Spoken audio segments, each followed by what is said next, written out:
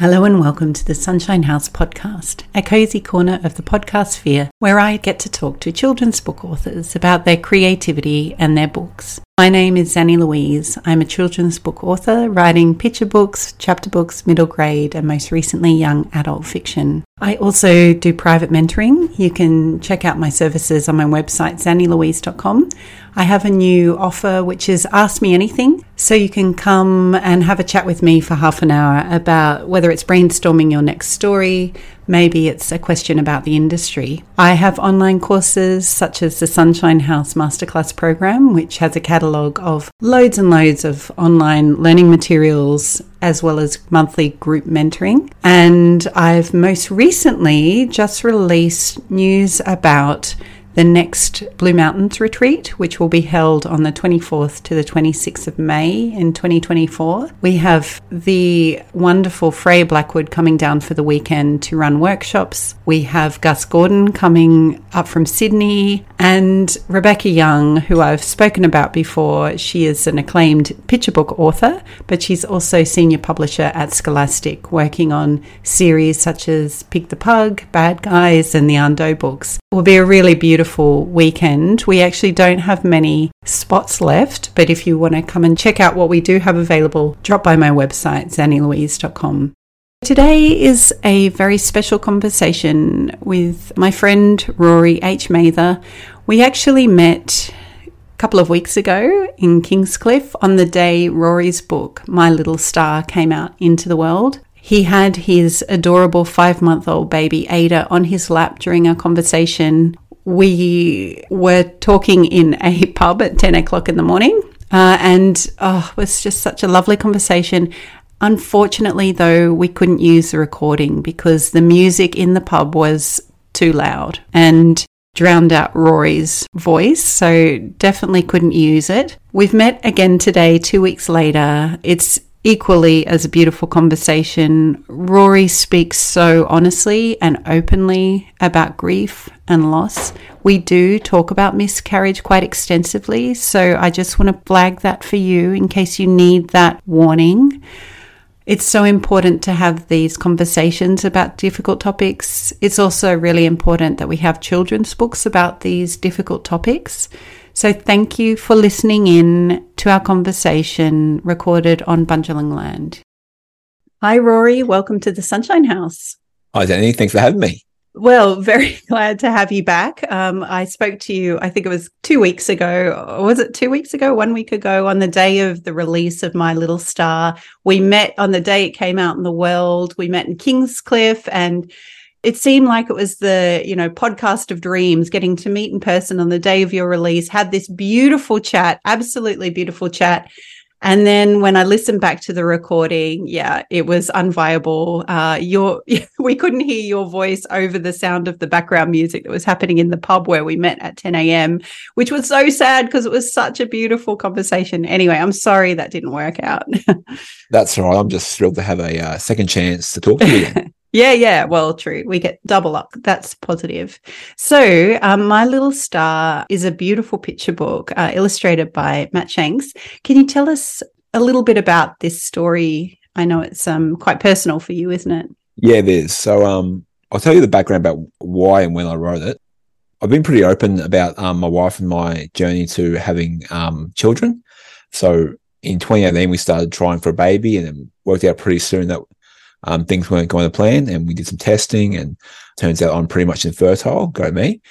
But then we started down the journey of IVF, and we were nervous about that, but optimistic, and we were absolutely thrilled when after our first collection and transfer, we got pregnant. And we immediately just started thinking, well, that was not the plan, but, at least the plan wasn't to do IVF, but, it's worked out really, really well for us. Go us, we're better than everyone else. And then that pregnancy lasted 9 weeks. I remember the day very clearly because we were going for our 9-week scan, and when you're doing IVF, you have lots of little scans, so you see a heartbeat at 7 weeks, and if you're nervous, they'll let you come in and check up again and whatnot. So we were going for our 9-week scan, and I remember at the time they were going to be doing a blood test to find out the gender of the baby, and I was very naive and thought that we'd find out that day. So I was very excited. So we're in the little scanning room, and and then there was just no heartbeat. And that was probably one of the most sad experiences I've had to that point in my life. That embryo went and got tested, and it would have been a little boy, turned out, but there was nothing wrong with him. And so we thought, well, that's just unfortunate. But, miscarriages, a frightful number of women have miscarriages every year in this country and around the world. It's insane that it's so common, but not really spoken about too often. And so we put it down to like, oh, one time that's bad luck, and we'll just go again. So we already had some embryos on ice, and sounds like a musical. And so we did another transfer a few months later, and same thing happened again. Like, got to 9 weeks, got to the 9-week scan. We already seen the heartbeat at 7 weeks, had a beautiful little video of this pulsating heart. And that was probably the first time where I thought potentially that we wouldn't have kids. And I've always wanted to be a dad. Ever since I was a little kid, I wanted to be a dad. I think because I had such a good dad myself. So, and it was after that miscarriage that I wrote a little poem called Little Star. I wrote the poem. It would have been about April 2019. So before I had any books signed up with any publishers, before I had an agent, before I had anything really. And I wrote it really just to deal with my own grief. Like, I remember writing it and like crying the whole time. And then I showed it to my wife, Georgia, and she also cried and loved it and said, I really hope one day you get published, and I really hope one day you get this story published. And fast forward a few years, so we had another miscarriage, a third miscarriage, and then we had a few years of where we just didn't get pregnant at all. And then in 2021, we got pregnant, and we got past our 9-week scan, we got past our 12-week scan. We did I think it's the NAPT or something like that. We did a scan. It's about 14 weeks where they check for genetic abnormalities and stuff. And this baby was tracking beautifully, and everything was going well. And so every week that went by, we started to feel a little bit more confident. And we got to a 20-week scan. And that 20-week scan, that's where they're checking to see that baby's got all its limbs, and it's got all the different sides of the brain, and as many as heart valves as it's meant to have and whatnot. And everything with Bub was perfect. So we were super excited. Bub gave us a little peace sign on the screen, but everything was perfect with Bub. But there was a little issue with George's cervix, which was starting to funnel and starting to open. They were worried, but they weren't super worried. So they said, look, we'll put you on progesterone, which is a hormone, which they said had like a 99% success rate for getting you to a viable pregnancy. So viable is 24 weeks. We were at 20 weeks. They said, like, ideally, we'd get you to 28 to 32 weeks with progesterone. But they will monitor the situation. And so they booked us in for another scan in a week's time. And if anything had changed, they were going to put in a stitch to keep baby in there. But we didn't get till that next scan on the Sunday. So this was on the Wednesday. On the Sunday, Georgia felt a bit funny, and we went in for an emergency scan, and her cervix had completely opened. And I remember that scan more than any other scans, because that, like, oddly, obviously we're both very emotional. But Georgia had to sort of comfort me in that moment, because I was just sobbing uncontrollably. And even with the earlier miscarriages, you pin all your hopes, and you even in the few weeks that we had those embryos growing and whatnot, you plan the future in your head. And then particularly when you're halfway through a pregnancy, you really have planned the future. You've started buying things. You've told everyone. Like, we literally just announced, we were nervous, so we'd waited till I think 19 weeks before we announced that we were pregnant. Yeah, I remember the announcement and how happy we all were for you, because you were so, even then, very honest about your journey up until that point. And yeah, I remember it well. Yeah, and then, it just all went terribly wrong. And the worst part for us was knowing that there was nothing wrong with little Evie.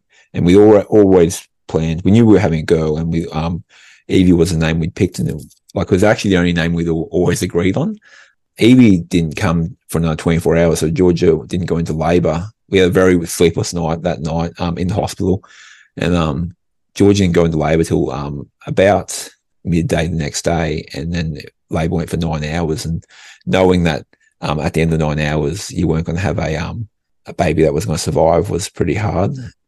It Oh, was it's hard. heartbreaking. Absolutely heartbreaking. Yeah, I'm so sorry you guys went through this journey together. And yeah, I'm so sorry for the loss of little Evie. It's absolutely heartbreaking, Rory. What happened as a result of that? The story I'd written in 2019 took on so much more importance to us. And so I told my publishers that we were pregnant, and they'd already sent us like a beautiful gift pack of books and things. I told them straight away too, because I didn't want particularly when we were in hospital, I didn't really want to talk to anyone. But as soon as we got out of hospital, I said, look, I'm obviously very upset at the moment, but I said the one thing that brings me joy in life is my writing, and if you get any news with writing, get in contact with me. A week later, my agent called me just to see how I was, and Margaret's the loveliest lady in the world. And I said to her, Margaret, the one thing I need to know now is that My Little Star is going to come out. And we already had an offer from Scholastic on the story in, I think it was November or December the previous year, but the time it got away, we'd been working on a few other projects. And so the contract hadn't come through yet, and we weren't chasing it because we knew it was going to come and there was no real rush. But then Margaret got on the phone to Scholastic, and next day a contract was there. So it's on the contract, and pretty soon we found out Matt was going to be illustrating, and I love Matt's style, and everyone was so supportive throughout the whole time and throughout the whole project. Like, I know you were very supportive of us, and Maggie and the whole writing community, but Scholastic and Margaret and Matt were incredible too, and they've put so much effort into the story, and like so many different little details that I feel add so much to it and make it more special. Like Matt had the idea of putting the end papers being like a starry night, and then putting a little name of like we reached out to people we knew who had miscarriages or stillbirths or had lost babies after they'd been born, asked like with their permission to put the names there, and everyone we asked was just so thrilled to have that opportunity to remember their child in that way. What a beautiful gesture from both of you. That's just such a beautiful gesture. Yeah. It was all Matt. I always felt like what I'd written was a simple little poem that meant a lot to me, but was essentially just a simple little poem. And Matt transformed it into this beautiful story where really the concept is essentially of siblings reaching for something that's just out of reach, but wishing they could reach it. And he's done that through so many different ways. It's in the last few weeks, I've had so many people message me, so many strangers message me. I had someone in Canada message me because they'd seen I did a TikTok explaining why I'd written the story, and they saw the TikTok, and they were saying they tried to find it on buy it over there, but they can't. And is there any way that they could potentially get a copy? So I'm going to sort out. I'm going to work out how to get them a copy. But yeah, I think it's touched a lot of people already in the 2 and a bit weeks it's been out. And wow. Yeah. That's amazing, isn't it? And completely fair enough. Like writing about grief and loss, not that I've specifically done it in my own books, but it's a very delicate balance to get that right for kids. You know, you want to write something that's uplifting, I guess, and safe for them. And I think that's what you and Matt have been able to achieve by creating this beautiful, tender book, which talks about loss through stars, which is something, you know, it's intangible, but it's tangible for kids in a sense that it's a metaphor that they can reach for. And I think it's comforting. It's got so many beautiful elements in it, which it's no surprise to me that the community's really absorbed this book and been grateful for it because it's absolutely stunning. Well, one of the crazy things is this is the only metaphor that I could come up with, and it was the one I gravitated towards immediately. I don't even remember thinking of any other options. I think I started thinking about the story after we had that miscarriage. We went to stay with my wife's family, who at the time were living in Brisbane, and just a sad, silent drive down to Brisbane. And I think I was thinking about it in my head then. I wanted to write something. But since then, I've spoken to so many people who have also, this is just the metaphor that everyone gravitates towards in this moment. So yesterday, I went to a Red Nose Walk to Remember, and there was a few people there who came up to me and said, "Oh, we've always pointed out our child as a little star in the sky to their siblings," and it's obviously one that just resonates with people. It does. And it's probably been used, for eons. Like it's Yeah. probably not just our modern culture that's embraced this metaphor, because it's stars are always there and they are comforting. Every time you go out into the night sky, there they are again. I can imagine that being a really comforting metaphor. Yeah. And even myself, the first star I see at night, I always think of little Evie. So, Well, I'm glad she's always there with you. Of course she is, but that you can see that reminder in the sky each night is beautiful. I mean, it goes without saying that this book is very different from the more humorous books that you've written. And you've spoken about it being such a personal story, which already, makes it quite different from your other books, I suppose. How does it feel, I suppose, having a book out there which is so different from those more humorous, light comedy books that you're used to writing? For me, it feels very liberating, actually, because I never wanted to be pigeonholed into just someone who writes humor. Part of the reason is I think, personally, I love humor. Like, I always think of humorous stories before I think of more heartfelt ones. But I do think it's the heartfelt ones which often resonate more, and which probably because of that stand the test of time more and become a bit of a legacy, if you will. And so I've always wanted to write something that's meaningful and that will stand the test of time. So I'm very happy to have this book out, and I'm really hoping that from here, I'm hoping that a few things. I hope that it will make people want to read my other stories, even though they are humorous. But you read something sad, it might be nice then to read something that's more humorous and uplifting.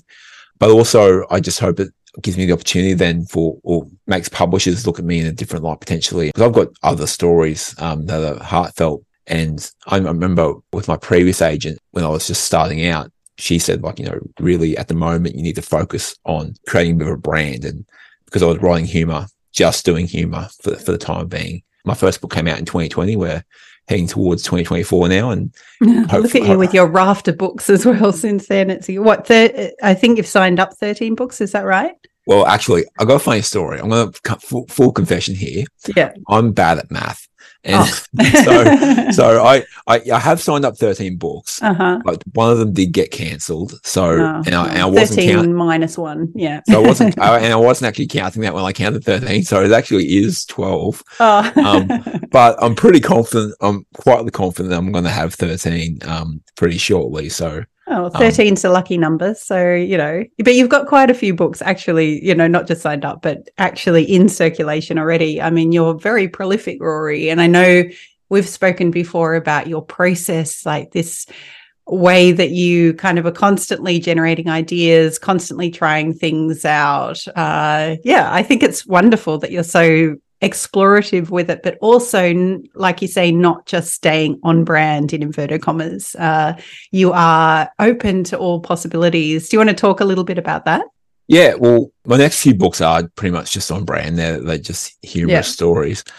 The way I write, I sit down, I'll have a broad idea. I don't really have an idea of where the story's going to go necessarily. I've got a rough idea of where I want it to go, but I don't have like a line by line or this needs to happen at this point of the story.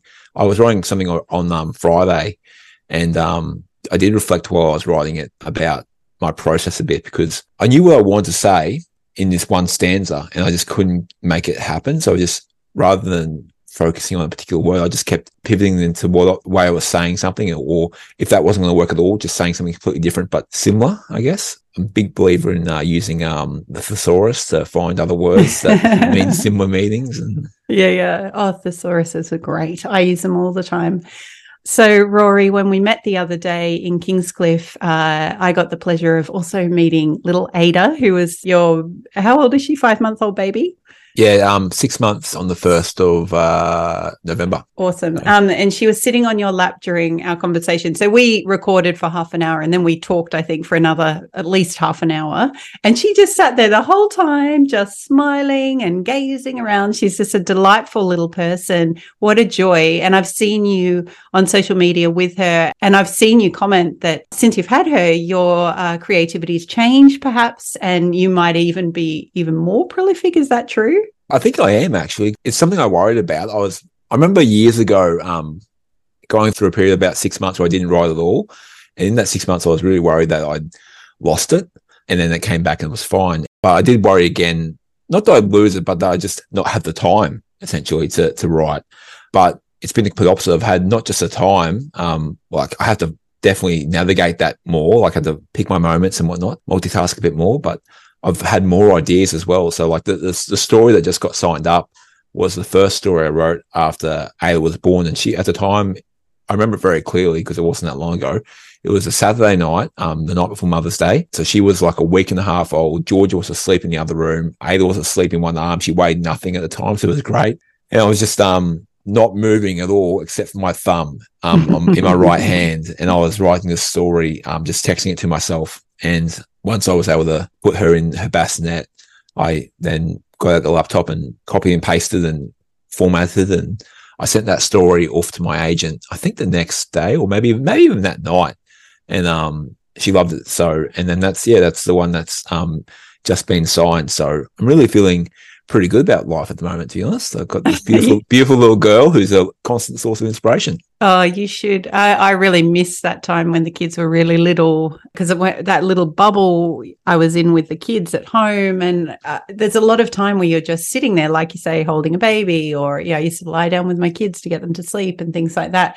And then moments where you can't physically do anything else. And I found that's why I ended up doing any of this stuff in the first place, was because I had so many moments where I was forced to just sit down and be still, or lie down and be still. And my mind, though, was constantly sort of wanting to go somewhere, and it was going into a place of stories. And I think because you're around little people as well, it's just a magical bubble. And I've never been as prolific as I was when, the kids were really young, which feels paradoxical, because you're like, you don't have any time. You haven't even got time to go to the toilet. And yet, creative wise, for me, it was a really, amazing, productive time as well. So yeah, it's nice to hear you talk about that. Yeah, I found that sleep was so broken, and you're tired, but your mind's going wild 100 miles an hour. So what I would do to try to put myself to sleep was I'd try write a stanza till it was perfect in my head. So I just think of anything, absolute nonsense, and write till it was perfect in my head, just as an exercise, just to put myself to sleep. But oftentimes I found that while I was writing, I was like, oh, that's actually not too bad.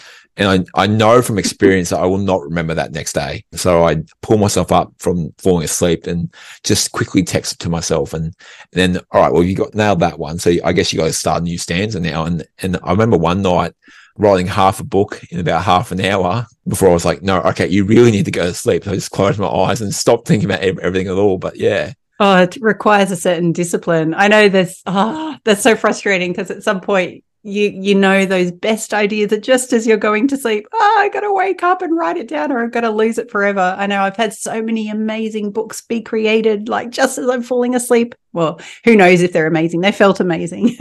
Who knows? I'll never see them because they're gone. I have had a few where it's middle of the night and you've been asleep, you've dreamt up this amazing story, and you roll over and you go through this moment where you're not really asleep, but you're not really awake either.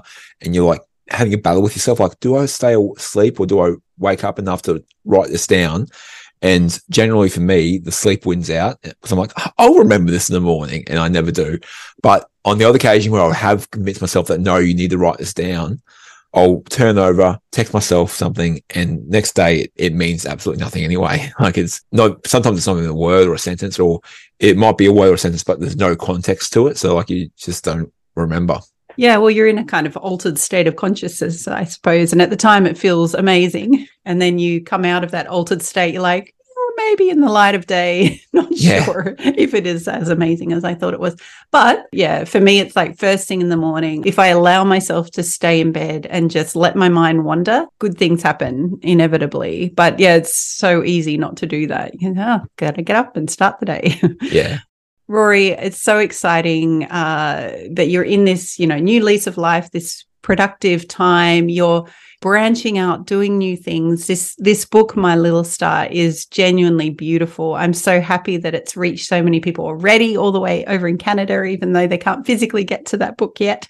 And I'm happy for you that you've been able to put these feelings down on paper and allowed it to reach so many people. So thank you on behalf of all those people who need a story like this. And congratulations. It's absolutely beautiful. Thank you, Zanny. I really appreciate that. Yeah, it's been lovely to chat to you as always. Thank you for listening to the Sunshine House podcast. This episode was produced by Virtual Creatrix. Music was written by Gregor Hutchka and produced by Brett Canning.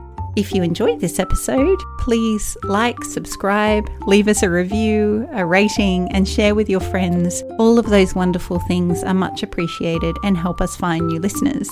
If you are a creator yourself and would like to tap into a very supportive community, you can search up the Sunshine House Writers and Creatives on Facebook. We will let you in the door and inspire you, support you, all of those wonderful things. I have a new course available called the Sunshine House Children's Book Course, which is a collection of skills and knowledge to cover all sorts of aspects of the children's book industry. If you're interested in checking that out and doing a course from the comfort of home, have a look at my website, zannylouise.com. It's been wonderful spending this time with you today. Have a lovely, sunshiny day.